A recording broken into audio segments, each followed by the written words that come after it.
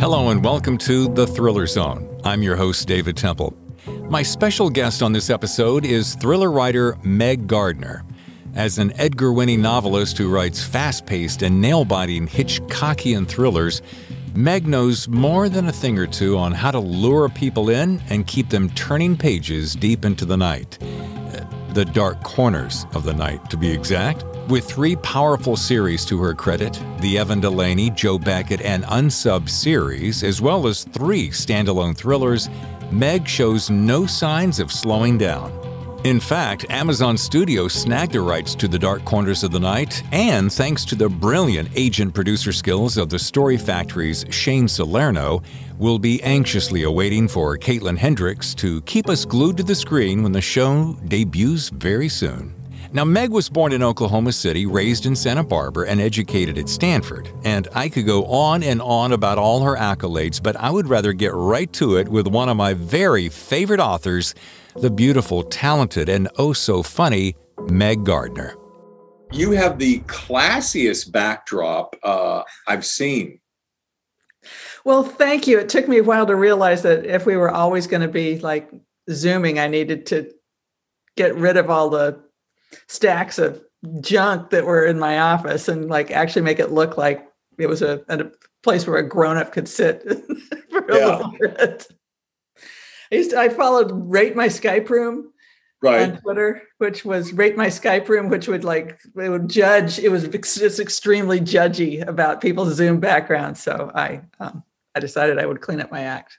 I heard about that. I've actually had people say, and this is back when I was just doing audio. They said, and I tried my hand at the video and it was miserable. They said, you actually can get rated by this company. I'm like, what? Oh yeah. It wasn't a company. It's just a dude out there just being either snarky or happy. Oh! I thought it was like some kind of official. Like if you passed this, that you were in the cool crowd. No. There's just a dude on Twitter who calls it Rate My Skype Room, and he posts pictures and says that this one looks like your background looks like a hostage video, or this one looks like you're like. Yours is nice and cool. I like the depth. I like the colors. I like the lamp, and it's very clean. Yes. There you go. Last time I saw you was Warwick's in La Jolla. Mm-hmm. And I think we were talking about, it had to have been The Dark Corners of the Night. Yep. Yeah. Yep. Great turnout. Always fun. Fantastic. You were delightful. Well, thank you. I was so happy that you came. It's always like, is there going to be anybody there? They could have one seat set up and you just stare at it. Yeah. Hoping that... I'm not sure who that hack was that was with you. Some guy, he wandered in off the street. And I asked him if I told him I'd buy him a slice of pizza if he'd sit in the other chair. Yeah. Homeless guy really knows how to interview. Yeah, just lucky me. John Winslow. I'm telling you what, man, I find myself gushing entirely too much about that guy. There's just something about him that you can't not like. But isn't he a sweetheart? He is. He's extremely generous. He's been very generous and helpful to me, and I appreciate it more than I can say. Yeah. And he lives an hour from here. I know. I mean, he had to drive. He drove all the way out to La Jolla, which I think he would have rather sat at home and done it by Zoom. But he was extremely generous. I don't know. I think he likes the limelight. I got to see him also another. It was after that. Got to see him and Adrian McKinty at the Mystery Shop, Mysterious Bookshop in New York. Oh, yeah. No, he's great. I mean, he's an excellent raconteur. So yeah. I never knew he was such a kidder until you put him in a room with like Adrian, and they're just. Oh gosh, yeah, I imagine so. Yeah. Anyway, so back to Warwick. So what have you been doing? First of all, how did COVID go and treat you? Let's start there. And what have you been doing since? Likewise, Warwick says I'm sure this was the same for you. That was, after that, every day it got weirder and weirder until, by the time I was, the next week as I was coming home from the end of book stuff, the jokes had stopped and I was calling my husband frantically and saying, like, get a machete, go to the supermarket and start stocking up now, because if you wait till I get off the plane, we're going to starve. So then, everything, I stayed home. I stayed home for 15 months, and it was, I'm fine. We've stayed healthy. We're vaccinated. Everybody in my family has stayed healthy so far. The 2 out of the 3 kids are fully vaccinated.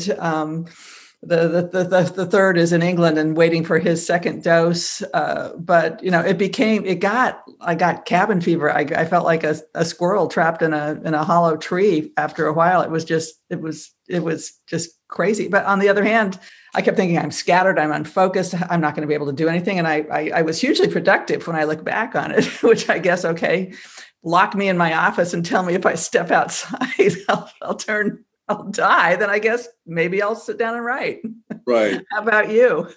Well, it's so funny. People have asked me on several occasions, oh my God, David, how are you doing? Oh, I'm like, nothing changed. Mm-hmm. I sit inside a room all day writing, and I sat inside a room all day writing. I didn't go to, I've got a couple of favorite coffee shops nearby, and the Encinitas Public Library, which if you've never seen it, is stunning. It is one of the best views in town. So I tend to sit there and just kind of gaze. Oh, yeah. So that was gone. Mm-hmm. Yeah, just kind of a piece of cake. And I caught a couple of my friends who were writers who said, I said, so come on, tell me what you've been working on. Well, so distracted by all the COVID that I couldn't really write. And I'm like, but you're purposely. I have. At first I felt like that. I was just kind of like, what's going on?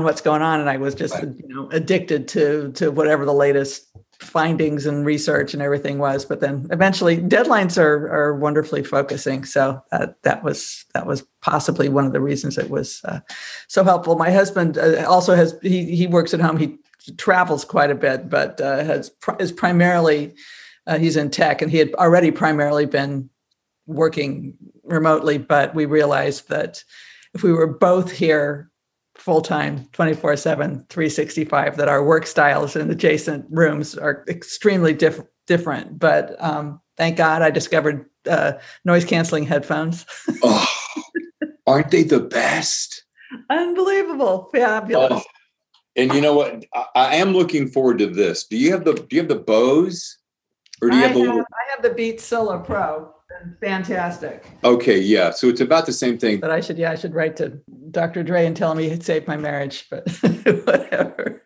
It's funny. Tammy works in her office, aka bedroom, down the hall. So when she's on Zooms and I'm on Zooms, we just try to keep our Well, and we can complain as long as we want. All my kids are out of the house. I was not also running, multiple Zoom classrooms, right. Trying to get the bandwidth and run a small business.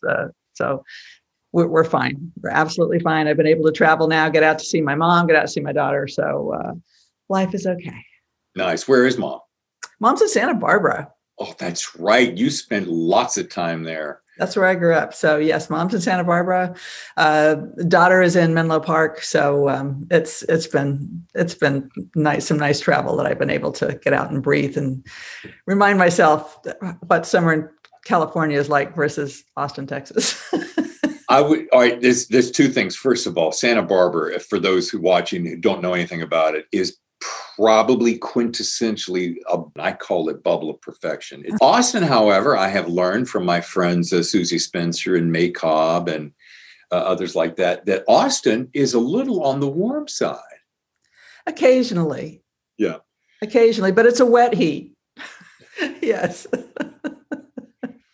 Just stand in the garage after you come back from walking to the mailbox and just put a fan on yourself for an hour. And speaking of Austin, I hear the city is blowing up. Well, yeah, I mean, it's expanding massively, and they're happy to gobble up everybody who wants to turn up from anywhere else in the world. So, I mean, constructions is massive. Traffic follows with that. But it's still it's a good city. It was a good place for us to land, and when we had moved back from England to the U.S. and, fun city, huge outdoor lifestyle, great food scene, great music scene. There's a book scene. Texas Book Festival is here, which is amazing and enormous. Every year, 40,000 people attend, over the weekend. So, yeah. Note to self, Austin Book Festival? Texas Book Festival. Oh, Texas. Oh, even bigger. Downtown. They closed down the main drag downtown, Congress Avenue, and they hold half of it. A lot of it on the state capitol grounds. And I see the C-SPAN bookmobile is here, and it's a big deal. So I got to see you at Thriller Fest 2019. I'm just curious because I want to talk about that. How does this compare to that? Well, it's just a book festival, so it's not the same kind of a festival. Thriller Fest, which is really a writers' conference, which is sessions with authors, several days just about sessions about craft, about different aspects of the craft of writing, author interviews on a couple of the days. And Thriller Fest really has become more focused on the business of writing and the craft of writing. They've got a master craft classes for that you can sign up for a day with a published author who will, workshop your stuff. They have a lot of sessions about publishing. They have, pitch sessions with agents. The Texas Book Festival, it's inviting Colson Whitehead and Tom Hanks and, famous people to come and have thousands of people come listen to them. And then they've got all the other author panels on different topics as well. But it's open, it's free to the public. And they, like I said, they usually have around 40,000 people over the course of the weekend attend, as opposed to Thriller Fest will have several hundred. So yeah, that's crazy. We got tacos for everyone here. It's okay. They don't run out. This whole taco thing has become this whole subculture. I'm starting to see it show up as, it used to be 5 gold stars if you did something good. Now I'm starting to see 5 gold tacos. Well, yeah. I mean, as far as cults go, there are worse ones to join. Yeah. So back to Thriller Fest, that we had to take off, of course, 2020. 2021 was virtual. I hear from KJ Howe that it's coming back in 22 in early June, I want to say. Mm-hmm. Late May, early June, yeah. You're going to be there? I am hoping I will be there, yeah. I have a child who lives in New York City, so there's always a reason to attend Thriller Fest. What is one of your favorite? And it's probably different from your side of the desk than mine, because I want to ask you your favorite thing about that. What do you always get inspired by? I mean, for a guy who's coming up as a self-publisher, I'm looking for the way the business is run and how to run my business and learn the craft from authors like yourself and so forth. But from your side, besides I just want to know what it's like on your side of the table. Oh, as going in as a already published author. I mean, I'm a joiner. I enjoy conferences. I sit at my desk all year talking to the people in my head. So having a conference or a convention where I can get out and meet up with like-minded folks as a reader as well as a writer and just spend several days doing nothing but talking about the topic I love the most right. in the world, about writing and books. That's just like playtime for me. And I just love going to that. I mean, Thriller Fest has, again, it's in New York City. So that's always been a huge draw for me. I love having a chance to get to New York. And the past few years, I've done just panels at Thriller Fest, which is, talking about, like whatever topics, like the bad guy or, heroes who wear black hats or some, they have all kinds of different topics for every session. But doing the Craft Fest part of it as well, which is, which means that there's one person who gets up and lectures essentially on a topic for 40, 45 minutes. And I have found that extremely a lot of fun and extremely helpful for my own writing, because as always, when you teach something, you have to prepare it and you have to make explicit and understandable concepts that may only have been intuitive to you up till then. Okay, my daughter is trying to FaceTime me here, so I'm gonna have to tell her that Mommy's busy. Sorry. Yeah, go right ahead. It's okay. That's why we edit. Okay, let's take a short break while Mama Bear talks to her cub. And when we come back, we'll talk about Meg's Edgar Award and much more. Stay with us. From Blackstone Publishing, The Dark Corners of the Night by Meg Gardiner. Don't miss it. This is a great one, says Stephen King. Brilliantly written, an unforgettable story. Stunning, says Don Winslow. Janet Ivanovich says this is a fantastic series of books by Edgar Award winner Meg Gardiner. Meg Gardiner is an astonishing writer. I couldn't turn the pages fast enough, says Tess Gerritsen. Meg Gardiner treats readers to her very best work yet. I'm so high on this book, says The Real Book Spy. Meg Gardiner is one of my favorite authors. She always delivers a terrific read, says Karen Slaughter. Shots fired! Shots fired! He's shooting back! Shots fired! Off the field! Shots fired! Off the field! The Dark Corners of the Night, available everywhere. Order now. Hi, this is Meg Gardiner, author of The Dark Corners of the Night, and you are enjoying The Thriller Zone with David Temple. And we're back. Okay. I wanted to ask you something. You have got, I'm going to show a little bit of my ignorance, but that's okay for me because there's plenty to go around for everyone. Can you tell me the hierarchy of awards that an author can get? Like, you're Edgar winner multiple times. Is there Just one Edgar? I've won one Edgar. Been nominated once. Won once. Okay. I've been a judge for the Edgars twice. And I want to give you Edgars for everything, I think is what it is. He's just my buddy there on the shelf back there. Oh, nice. Again, I cleaned up the office and made sure that Edgar was prominently displayed instead of a box of Kleenex. So there's multiple awards. Is there what's the highest? Well, I would say, of course, the Edgar, and then maybe Wheel of Fortune, and then the Nobel Prize. But okay, I mean, in the world of literature, clearly, the being awarded a Nobel Prize for your body of life's work would be the ultimate. But yeah.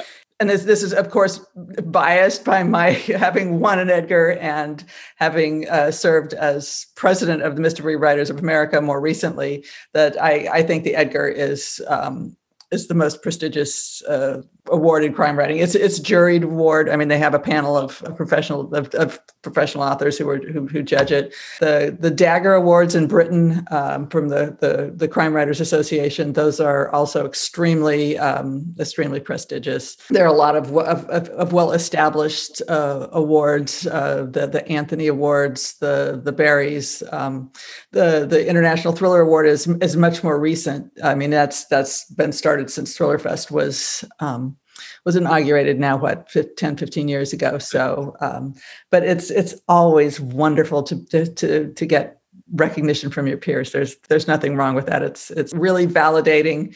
It's lovely. It's something that can be put on the cover of your novel from now till the end of time. And New York Times best-selling author. That certainly is up there. I'm not yet a New York Times best-selling author. No. I'm saying a New York Times best-selling author would be, because it says to me that it's chosen by your fans, the audience, readers. I can't imagine that. It's extremely competitive. It has a huge cachet. That's a very small list that comes out every week. So it's extremely tough to crack. It doesn't even necessarily mean that you sold the most books in the country that week by any measure. New York Times does not just tabulate the total number of books sold in the United States in a week and then list them on its site. Okay. Because tabulating how many books are sold is an extremely difficult task. Not every bookseller. You would have to have a database that submits. There are a number of independent bookstores in the United States that the New York Times relies on to send them their sales data every week. They also rely mysteriously on some algorithm and BookScan and Ingram and all kinds of other things. But there is no master database of books sold in the United States every week. And there are plenty of people who who sell huge amounts of numbers of books and may never make the New York Times bestseller list. And for instance, if I don't know that self-published authors are recognized on the list at all, and that's a really tough nut to crack at a huge level. I mean, I know people who are extremely good at independently publishing, and they're very successful, but the kind of recognition that you would get from having the Gray Lady put its stamp on it is might be elusive in that situation. Yeah, I'm trying to remember how I got turned on to you. I think I remember seeing China Lake. This is so odd. I was doing an analysis in my head for some book covers, and I was researching, and I remember seeing China Lake, and I'm like, oh my God, that kind of says exactly what I want. And then I started reading about you. It was probably shortly thereafter, and I'd love to impress you by saying, and I've read all of your books, but I picked up Unsub, and I was like, holy crap, this is great. And then I went right into the Black Nowhere, and then of course I saw you, and I picked up the Dark Corners of the Night, and it's so funny. It's like picking a favorite book is like picking your favorite child, because often the book that gets me introduced to someone has a visceral connection that I go, oh my God, that's the book, your character, the way. And God, Meg, I don't know if my audience has gotten bored of it yet, but I use you as an example in about every single friggin' conversation. Matter of fact, on a recent edition with Sharon Doring, I was all Meg love forever, because I'm not going to stop you. Yeah. No, you have this ability to turn a phrase and to, first of all, I'm humbled by your vast vocabulary, and I've often said to my wife, "Do you think she sleeps with a thesaurus? Because her words are just pointing." Let's see. It's what there. I think it's right there. Thesaurus. Okay, the big fat one. All joking aside, you have just the most beautiful way with description and words. Well, I appreciate you that you think so. No. There's a couple of people that I think of. Well, Raymond Chandler back in the day, I loved his terse dialogue, just the way it was always jimpity pam. And then I grew into really love Elmore Leonard because of the way he just trimmed every square inch of fat off of any sentence. And I'm like, when you read Elmore Leonard at length, then you realize, man, I am just a babbling fool. But then I discovered Pat Conroy, and this is coming back to you. So Pat Conroy in a paragraph would paint this languorous, luscious, lovely scene that could say so much with so few words, although he used plenty of words, that would just make your mind expand. And every time I read your stuff, I think of that. I mean, that's also the brilliance of editing.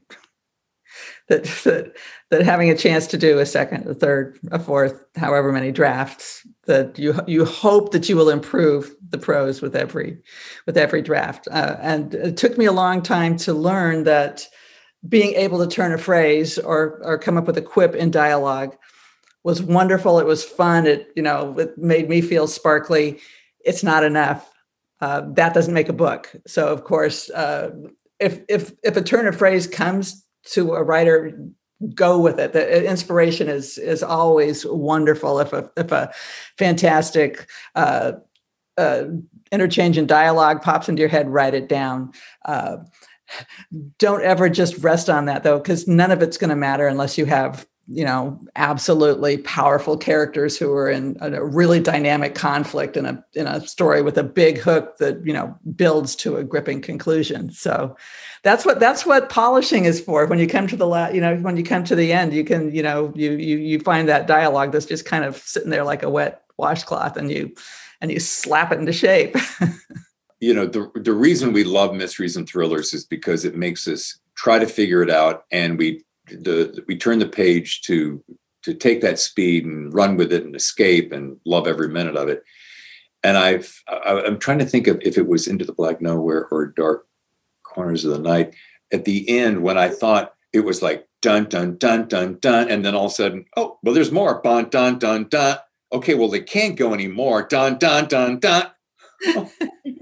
Okay. Well, I will tell you two sources that taught me how to do stuff like that. One is Jeffrey Deaver, who is the master of misdirection and the master of the twist followed by the twist followed by the twist. And he spends a lot of time before he sits down to actually draft a book. He spends months thinking up the book and those twists. And the second is Tex Avery and Chuck, who's the Looney Tunes director, Chuck Jones. That you don't just have a punchline, then you have a twist into a second punchline, and then a third twist into the third punchline. So watch every Roadrunner cartoon and see how it never just rests on a single joke. There's always a couple of more coming. So those you are so right. I'm sitting here going back. It's like it's not just the cliff, but it's the cliff, and then it drops, and then there's a twig, and then you fall, and then wait, there's one dangling leaf, and then the piano lands on him. Yeah, right. Or the massive anvil. Uh-huh. Jeffrey Deaver, I think the very first book I read of his may have been when maybe he had taken on the James Bond franchise. Mm-hmm. Carte Blanche. Yes. And I was like, wow, this mofo can write. Mm-hmm.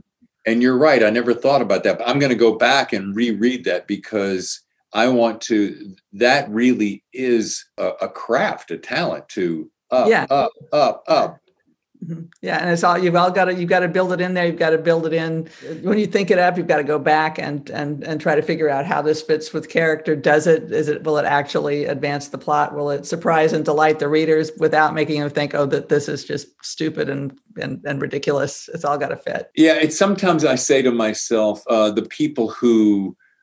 What did I read? Okay, I don't want to mention that because I loved the book, but there was this one element that they did. And they were running to this, and then they had a car chase, and they were running to this, and then it was a motorcycle and this. And there was a point, my wife and I handed it to her, she read it right away, and she said, oh, okay, so there's a chase. Got it. Move on.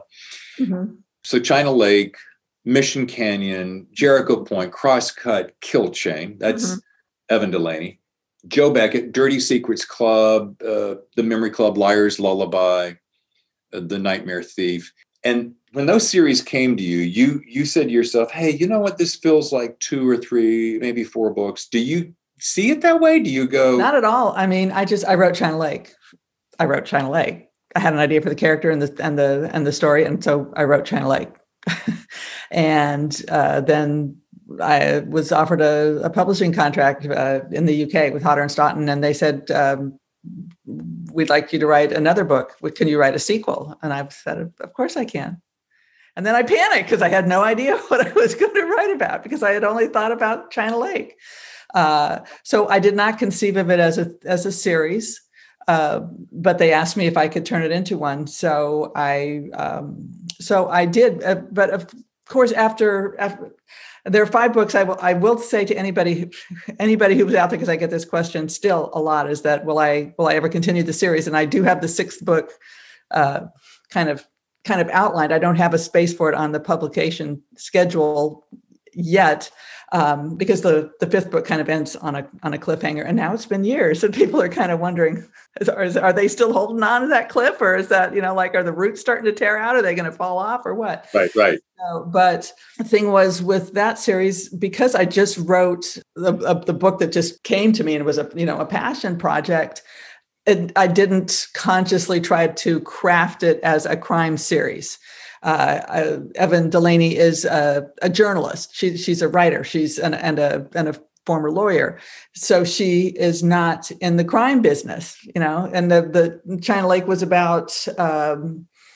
about her family.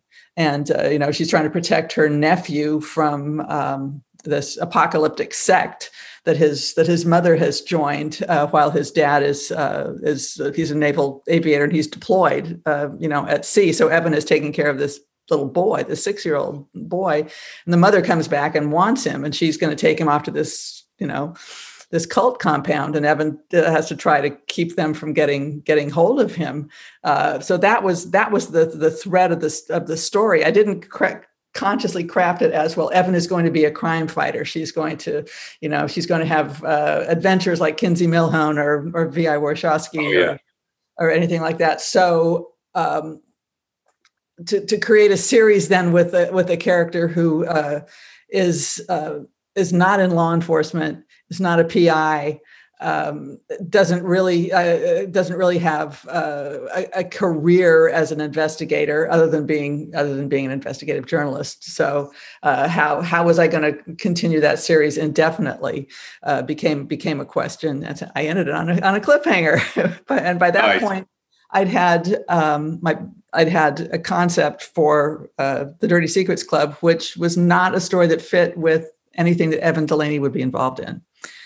So if you're going to write a story, you've got to write the story, but it needs to center on the character who has the most at stake in that story and who fits with that story. So I created an entirely different world for that book, centered around Joe Beckett, who's a forensic psychiatrist who consults for the San Francisco police. So, yeah. So you're not going on record as saying that the 6th will drop in the Delaney. No, it's not going to drop. Evan does appear in The Nightmare Thief. That's a crossover. It's got her and Joe both in that. And there's a Evan Delaney prequel short story in an anthology of short stories that was published last year, Deadly Anniversaries, which is just out in paperback this year. So, but for people who were going to email me or tweet at me, I have not forgotten about these people. I still like them. They're just sitting in the back room, kind of twiddling their thumbs and looking at their watches, wondering what's up with me. And so with Joe Beckett, for instance, when you got to the end of those 4 books, that's when you go, you know what, enough was said? Or was it like the first story where, hey, do you have any more of this? I mean, that's got to be an amazing happenstance for someone to just say, I love that, and let's make it more, as long as you're feeling it. It's wonderful. And, part of it is what is the stories that come to me. Part of it, of course, is the business of publishing, where if publishers are really hot for standalone novels, sometimes, they will say, okay, everybody wants standalone novels now. What have you got? Do you have an idea for a self-contained book? So like I say, I certainly do. And I've published 3 standalones as well as now 3 series. So it's mix and match. I mean, some stories really do come to a conclusion for the characters in their world, and but readers love them just as much as a series. That's a great question. Does that move in cycles? Is there a point where you're like, oh, everybody wants a series, and then all of a sudden, no, let's just do standalones? Because I'm thinking of a lot of the authors that I follow, they do a lot of standalones. So what's your take on that and or experience? It's readers love series. The issue with series sometimes is that readers always want to start at the beginning. So if you have book 16 in a series coming out and they've never heard of you, they might say, I would love to start a new series, but I'm not going to read this one. I'm going to go back to number 1 and start there. I got an email from a reader who was recently who was very disappointed that he picked up one of the Evan Delaney novels and that it did not say part 5 on the cover. So there's all kinds of stuff in here that I don't know about. Boo-hoo. Yeah. Because I presume that this all happened in the previous 4 books. Oh. Well, yeah. That's why all the books are listed in order and at the inside the front cover. Yeah. And, that's what that table of contents is for. But yeah, a lot of readers will as the Brits say, take a flyer on a standalone. That's how a lot of books become, the big talking points of the summer. It's easy to pick up a fresh book that's got a fresh idea, and readers will glom onto that joyfully. So and there's absolutely nothing wrong with that. But a lot of the big books of the past few years have been standalone novels. Think of Gone Girl, The Chain, The Girl on the Train, Falling this summer, the Razor Blade Tears. That's, those are all standalones. So there's so many things rushing through my head, whizzing past. I'm going to go in reverse order. Razor Blade Tears. Did I see a That's tweet? just out. That is just out a few days ago, last week. S.A. Cosby. It's a Southern rural noir. Yeah, and your husband said he's going on a flight. He goes, "I'm not leaving without that book or something." Right, because he had read John Cosby's previous novel a few months ago, and he loved it so much that A Blacktop Wasteland. He loved that book so much that he said, "Okay, I hear this dude has a new book out. Is that true?" I said, "Yes." He goes, "Okay, now I know what I want to read." So wow. Yeah. All right. Question number 2. So he's an avid reader. Yes. Your husband, yeah. My husband, yes. And he's read everything you've written. Damn right. Damn straight, girl. And if you don't, you're not coming home. That's right. And you mentioned another one, T.J. Newman with Falling. Have you seen anything like that happen quite that big and that fast and that? Well, sure, it happens. I mean, it happened with Dan Brown, with Angels and Demons and right. the Da Vinci Code. But it's a fantastic book. It's a great summer thriller. Absolutely fantastic. And she's got the cred. I mean, it's about an airline pilot who boards his flight, cross-country flight, and as he takes off, he gets a message that says, "We have your family. Crash the plane or they die." So what's he going to do? And the author is spent 10 years as a flight attendant for Virgin America and Alaska Airlines. So that gives you like, oh, she's got the inside scoop. She knows what she's doing. But it is a rocket sled of a book. So I totally recommend it. Yeah, I think I read it. It took me only 2 days, maybe 2.5 days. Wife read it. She read it in a day and a half. It was we just ripped through it. I'm trying to think of the last book I got to tell you, Unsub I ripped through because that was such a poignant, powerful character. And this other thing flashed in my head when you were speaking, and I wanted to make sure I thanked you again, like I don't do this enough. Thriller Fest 2019. I think I came up, I got you to sign one of my books, and we're chatting. I don't know if you remember this. I do remember. It was in one of those big rooms where you have to hop down off the stage to talk to people. Yeah. Yeah, but I gotten a little deflated because I just pitched a book that I took up there with me, and the gentleman just couldn't have been any more. No.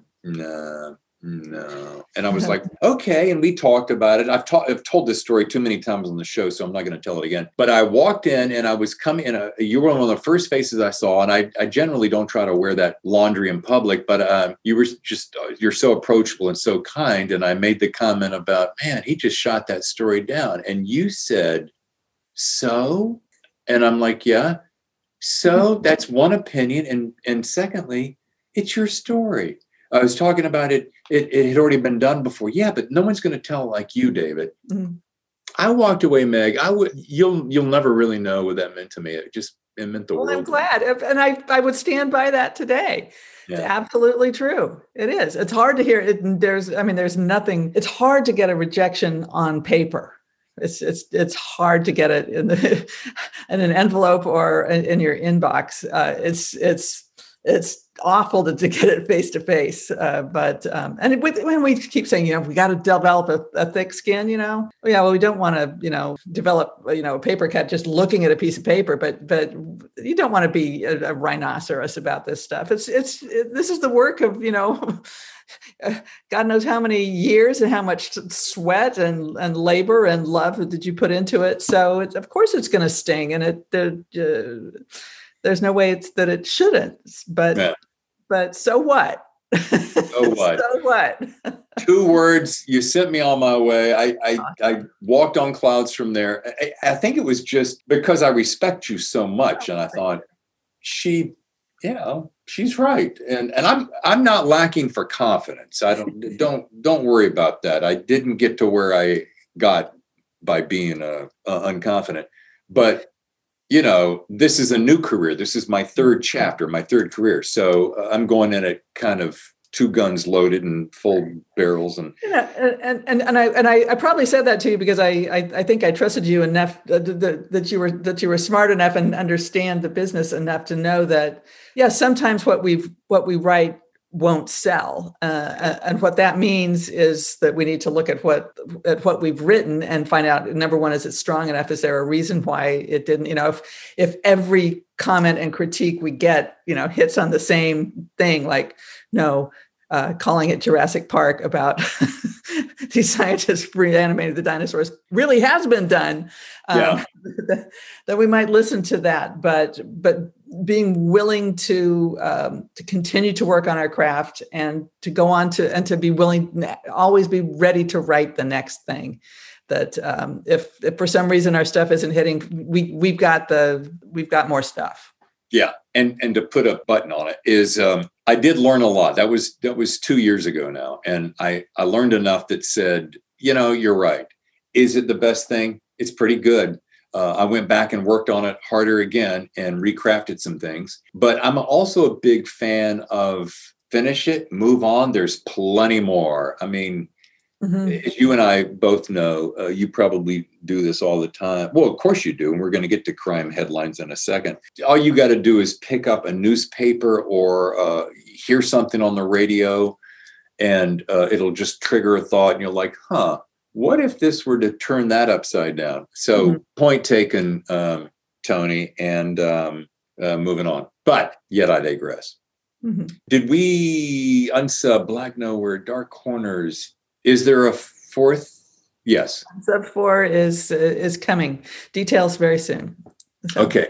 Yes. And I do know, I remember I was piddling across, Blackstone Publishing has become some kind of a behemoth. I mean, it's only the largest indie publisher of audiobooks, maybe, I don't know, in the business. And I know that they were doing a little cooperative venture with the Story Factory, who helps manage you and your intellectual property. And gosh, if I missed it, then somebody just shoot me in the face. I know Amazon bought Dark Corners of the Night. That is still yet to come, correct? Correct. Amazon Studios bought The Dark Corners of the Night for development as a television drama. Yes. So that is in process right now, which means, they've got Lawrence Trilling is executive producing it. He's the showrunner. He also makes Goliath with Billy Bob Thornton for Amazon.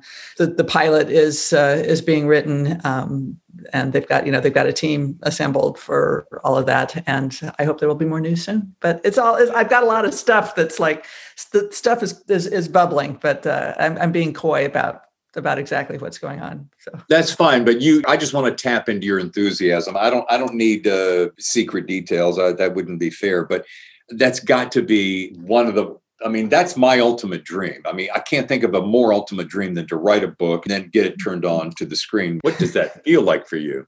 Oh, it's wonderful. I'm aware that I've tried deliberately to treat it as the cherry on the sundae. That, I mean, there's so many more books written every year than television shows or movies ever produced.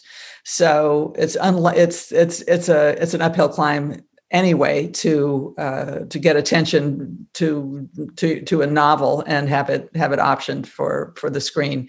So I was absolutely 100% delighted by that. Extremely excited to know that who was the production company and the people behind it are extremely professional and wonderful storytellers, and to have some the trust that they will do right by the material. And like you said, it's a completely different medium. It's a different method of storytelling.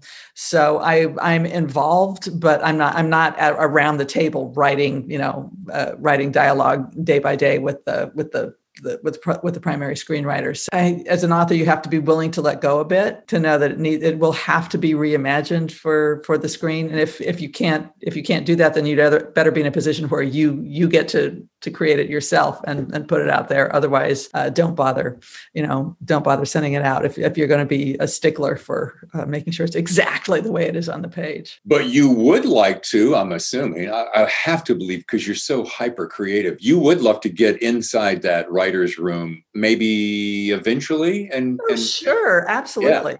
Absolutely. Yeah. It's, I just, fairly recently discovered, Final Draft software, and that formats everything for you. It's so much more intuitive than Word. I'm like, this is a piece of cake. No offense to screenwriters. I know how exacting and tough the discipline in the industry is. But so that was a formatting joke. Yeah, I've written 2 screenplays, and one of them fortunately was able to get turned into a movie by my hand. The format is specific, and I thought I knew the format until I've got a buddy, a long time buddy, who works at the Warner Brothers, and he looked at one of my first screenplays, and he goes, "Okay, here's the good news. You know how to use Final Draft. Here's the bad news. You're about 45 pages over, and you're giving me way too much direction, and here's why." And he's like,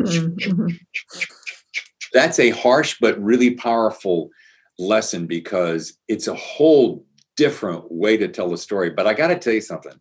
I love writing screenplays it's going to sound counterintuitive, because like with your writing, and the writing we all love is color and depth, tremors and scares. And so you picked up a copy. A Final Draft. Yeah. And you're digging that. Have you tried to take one of your stories or just an idea of a story and put it in there just for kicks and giggles? Oh, I have written, just tried to do it. And even beyond, like the dinosaur attacked the Taco Bell kind of, level of this is how you do the exposition and the dialogue. But so we'll see where that goes eventually. But right now I'm stuck into writing novels and hoping to branch out a bit more and flex some more muscles. Now, so TV and film being 2 different things, have you had anybody approach you? Would you like to take one of your books and turn it into a movie? I wouldn't say no. Again, yeah. I'm the only author I know who absolutely refused to let her material be adapted was Sue Grafton. She would not let the Alphabet Mysteries be adapted. She had been a television writer, and she said she knew too much about how the sausage was made, and she didn't want to turn her characters over to anybody. Yeah, I love that series. I read every single stinking one of them until the end. She had such a simple, elegant way to tell a story. But yeah, I mean, if someone, if the MGM helicopter settled on my lawn outside, which I presume they've got helicopters for these things, and said, "Hey, we want this book," I would be abandoning you and running outside. Yeah. Fair enough. One of my guilty pleasures of the day is following your crime headlines. On Twitter, yes. Oh my God, on Twitter. And I try not to comment on too many of them because people have better things to do with their time than see what I go. Really? Are you kidding me?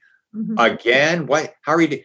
But here's my point. First of all, I want to know the gestation of that, because I want to hear how your crazy, kooky little mind goes. And number 2, so you can ponder on this, is give me one that you run across lately that you said to yourself, okay, now this one takes it to a whole new level. Oof, I'd have to go back. There are just so many. It's hard to sort through them. Life is pretty absurd. And there are, thanks to television cameras and cell phone cameras and news feeds, there are plenty of ways to find out just how absurd Homo sapiens can actually behave. So Twitter can become a doom scrolling cesspool of negativity and snark.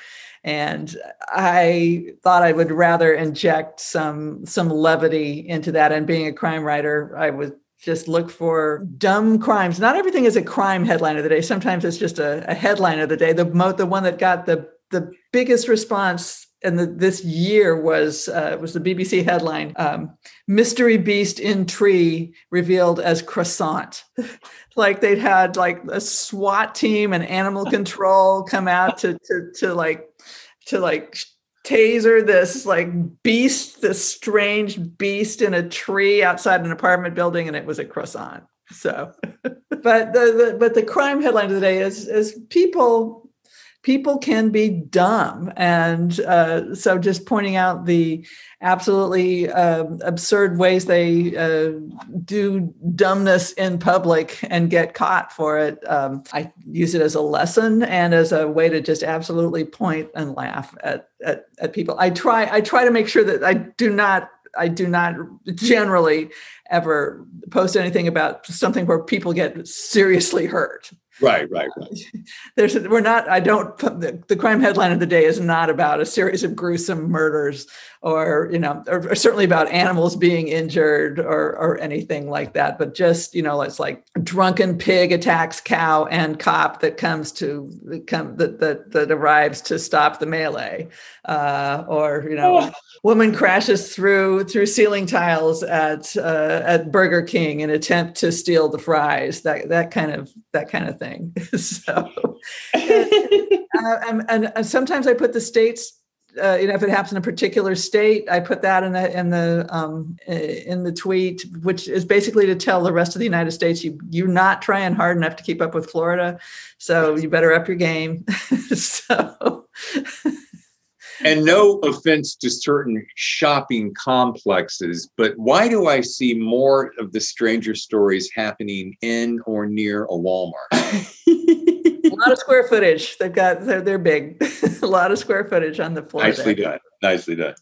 I don't know why. There do tend to be themes, and you find out that certain phrasing of headlines tends to be funnier. And I realize you don't comment that often, but Sandra Brown, the author, every now and then she comments and she goes, "Naked again?" Yeah. It's like, it's like someone captured with 175 bowling balls stolen from the alley. Naked. And she's like, why are they always naked? Because it's funnier if I find a headline where someone is doing something stupid, literally exposing themselves to ridicule. Yeah, you wonder what's going through their mind. Okay, I could just go steal these, but I'll go naked. Mm-hmm. Yeah. I'm trying to think of the last crazy thing I did naked, but maybe I'll save that for another show. So last night over dinner, my wife and I were talking, and I know this question coming at you is probably got to be in the top 3 questions you get asked. So you can go, Dave, please shut up. I've heard that too much. Or you can go, oh, here you go. And I said, hey, because being in radio, I like to hear different opinions. Honey, if you could ask Meg Gardiner any one thing, what would it be? She goes, you know what? Because she loved Dark Corners of the Night. Mm-hmm. She read that probably the second fastest I've seen her read anything. And she said, I just want to know. She goes, you talk so highly of her, and I've seen her posts and different. She seems so sweet. Where does she come up with these ideas? And I said, well, I'll ask her. Yeah, I am sweet. That doesn't mean that I can't come up with crazy ideas. The editor says, or an agent says, could you write a really terrifying novel about a serial killer? I say, yes, I could. Give me a chance to think about everything that terrifies me and that seems to be terrifying everyone in the culture and is ringing a bell with people's conscious and unconscious fears. And I'll see how I can pull that out and turn that into some gripping fiction. Send you guys on a roller coaster ride. In an emotionally satisfying way. I mean, we all like to take a look at the dark side of things. And one thing that thrillers do is allow us as writers to take readers on that journey, but let them feel like we're going to bring them back safely. Oh, that's good. We're not going to just have the roller coaster end, or like the Simpsons, the escalator to nowhere where people get up and they keep going up. That we are going to bring it back around to the platform and let you get off safely, perhaps with your hair a little mussed, but in one piece. So.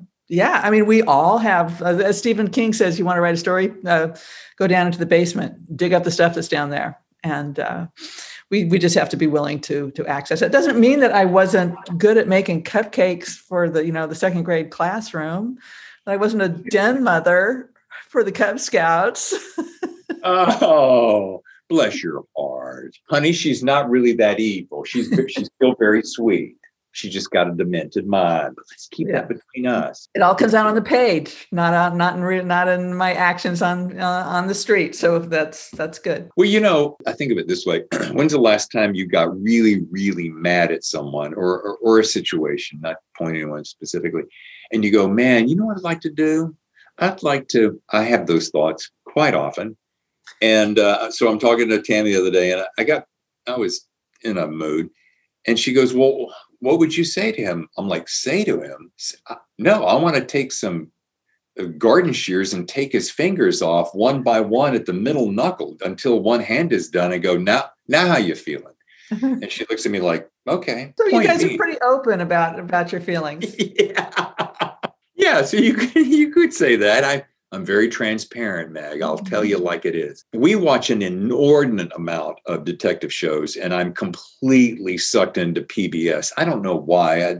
PBS has a whole different mindset about their detective stories. We're watching Unforgotten right now. I can't get enough of them. And night after night, we watch 2 or 3 episodes at a time. And I'm like, and the other night I said, what is it about me that I just love to watch all this dark humanity? And I kind of ask you that. What do you think that thing is in us that we just like to peek behind that? And well, we're nosy. We're curious and we're nosy.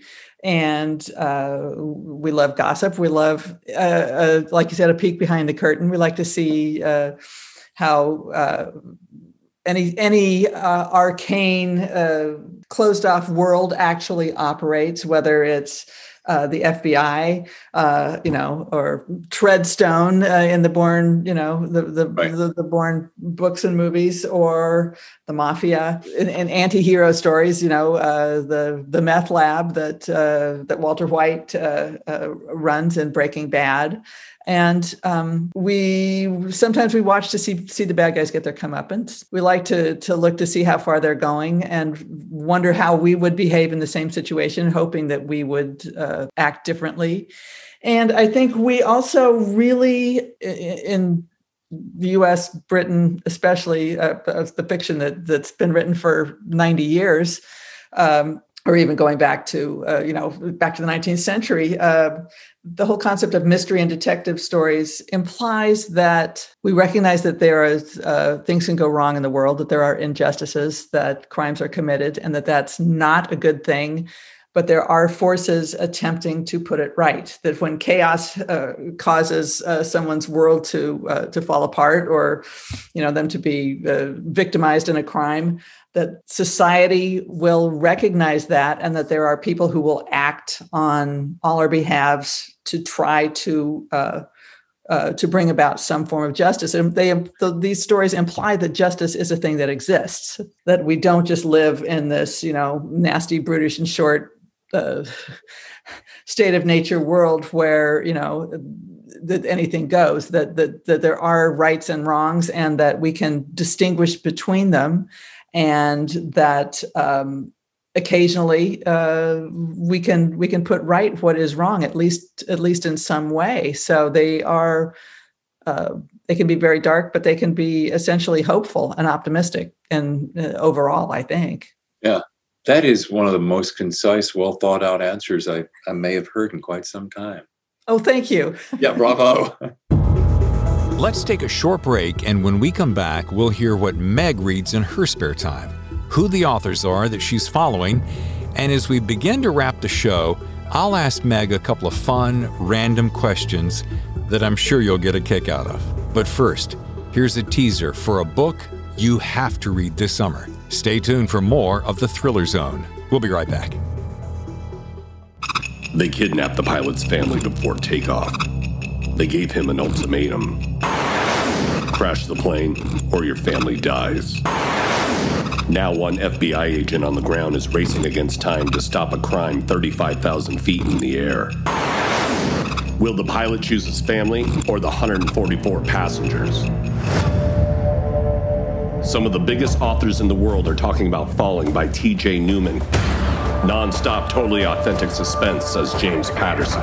The perfect summer thriller, raves Janet Ivanovich. This is Jaws at 35,000 feet, says Don Winslow. Amazing, intense suspense, shocks and scares, Lee Child. This is the best thriller I've read in years, Adrian McKinty. We'll have you in its grips from first page to last, Steve Kavanaugh. Can the FBI save the passengers before the pilot has to choose? Enjoy the flight. The Thriller Zone.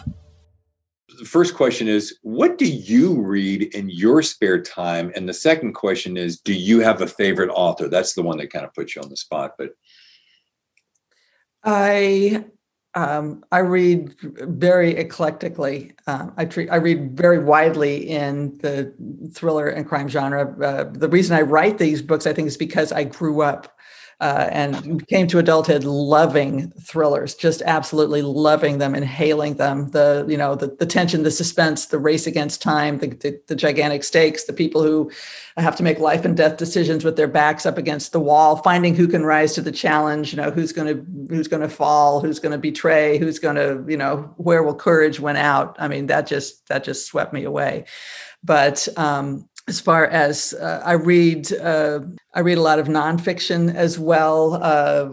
I'm trying to I read voraciously. So a lot of my favorite authors, I've already read everything they've written, which means that I get a chance. I'm trying to deliberately make sure I reach out and read authors who are new to me to see what other voices who I haven't heard are really talking about. Everybody from S.A. Cosby, Rachel Housel Hall, Alistair Burke, Stephen Graham Jones, who isn't quite crime. He writes some horror, just to really find fresh new stories and love the writing and everything. Favorite authors? I mean, I would go on until my computer blew up here. Just give me 200 or 300. No. I will just give you Stephen King. Okay, fair enough. Yeah, fair enough. For reasons cultural and personal, he's just always going to be my favorite author. His books just consistently have blown me away since I first picked up The Stand. And since then, he's the biggest dog in American lit, I think, and he has been very kind to me and to so many other writers, paying it forward because people listen to him. That it's been extremely gratifying. He does have a way with words, and his volume, his repeated volume.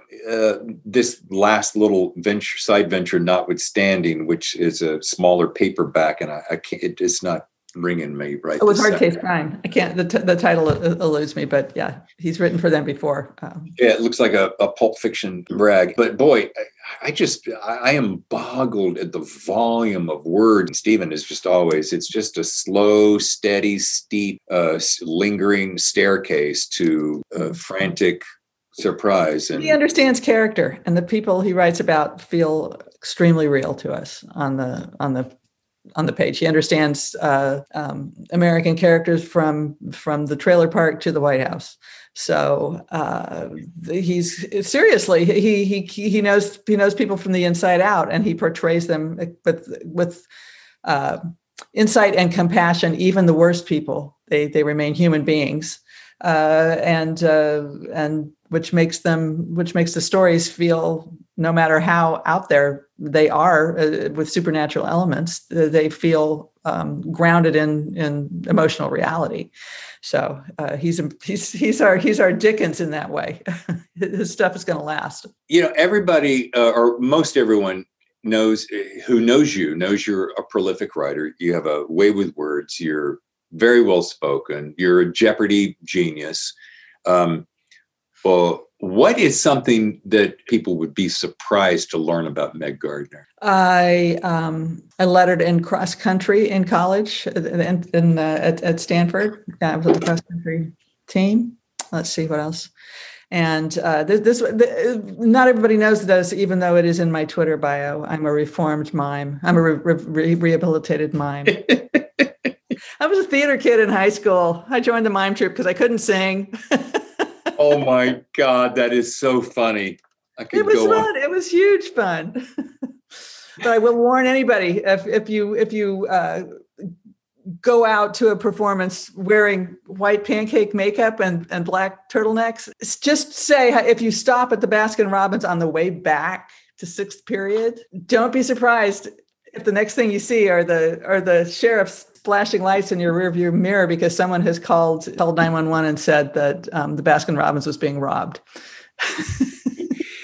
Oh God, I'm just trying to see you doing some mime. I'm going to see. Maybe we can bring some of that back in Thriller Fest 2022. I could carve out a little space. I could carve out a box.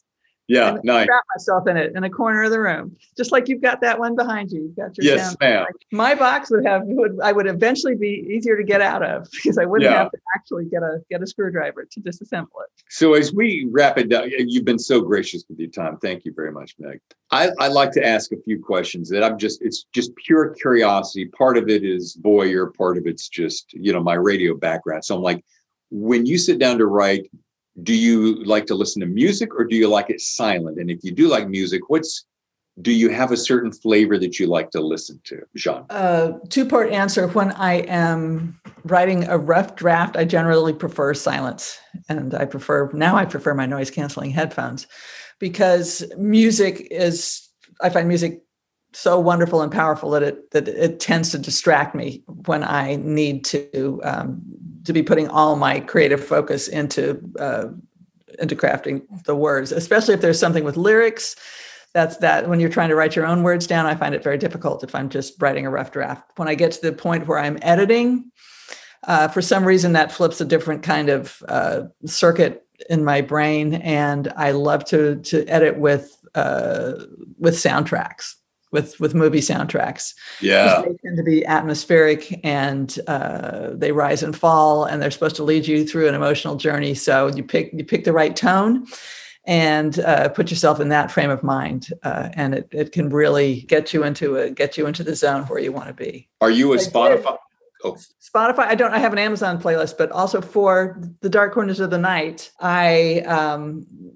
it's not a spoiler to say that the killer listens to a lot of music, and I was looking for a playlist that might fit this person's taste.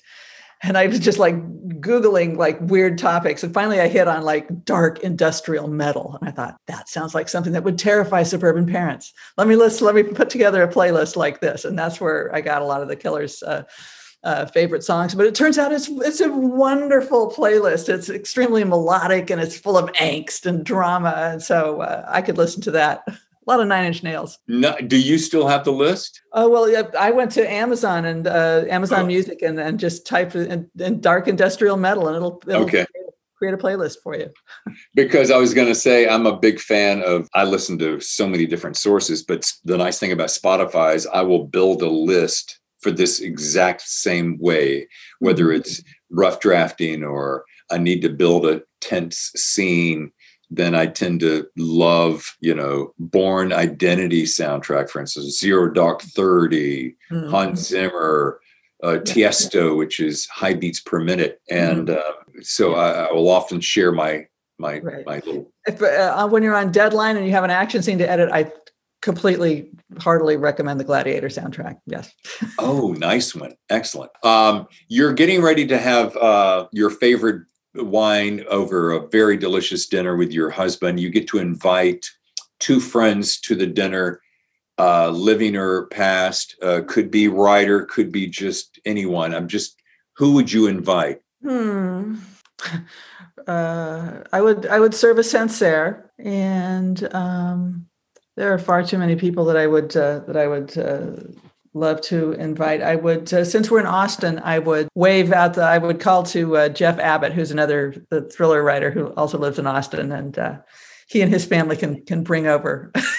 We'll potluck, and they can bring it in.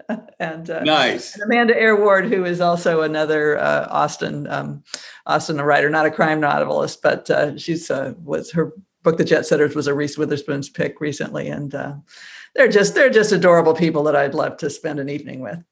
Nice. Let's see. So you, at that dinner, I'm just curious, just because I'm always tuned into music, what would be playing in the background with that delicious wine and those fun people? It's a Saturday night, it's summertime, windows are open, breeze Tom blowing. Petty, the Beatles, Foo Fighters, some of the artists that my husband Paul Shreve, he runs a small Americana music label, so we'd be playing some of his artists, Rebecca Lobe, Ray Prim, and Radio Gunners, and we'd be sitting out on the porch and talking about whatever the next book is we're going to write. I love it. Well, Thank you again for joining us. If people want to get hold of you, meggardiner.com is probably the best way to do that, right? Correct. And you're going to keep us posted on when all your fabulous books are going to get turned into blockbuster movies and TV shows.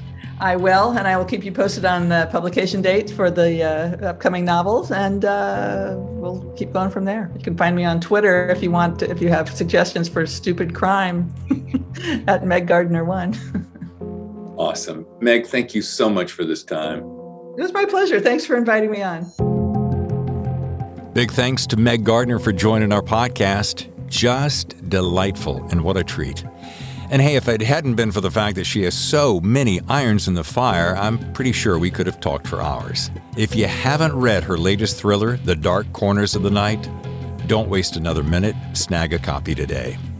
Okay, now a quick plug for our next special guest. On next Friday's Thriller Zone, you'll want to tune in to meet the brilliant and prolific thriller writer Ted Bell. Tune in as we learn how he has managed to craft 11 consecutive New York Times bestsellers with the lead character Alex Hawke, a dashing aristocrat many compare to James Bond. Please join me next week, whether on Spotify, Apple, Google Podcast, or wherever you get your podcast, for yet another episode of The Thriller Zone.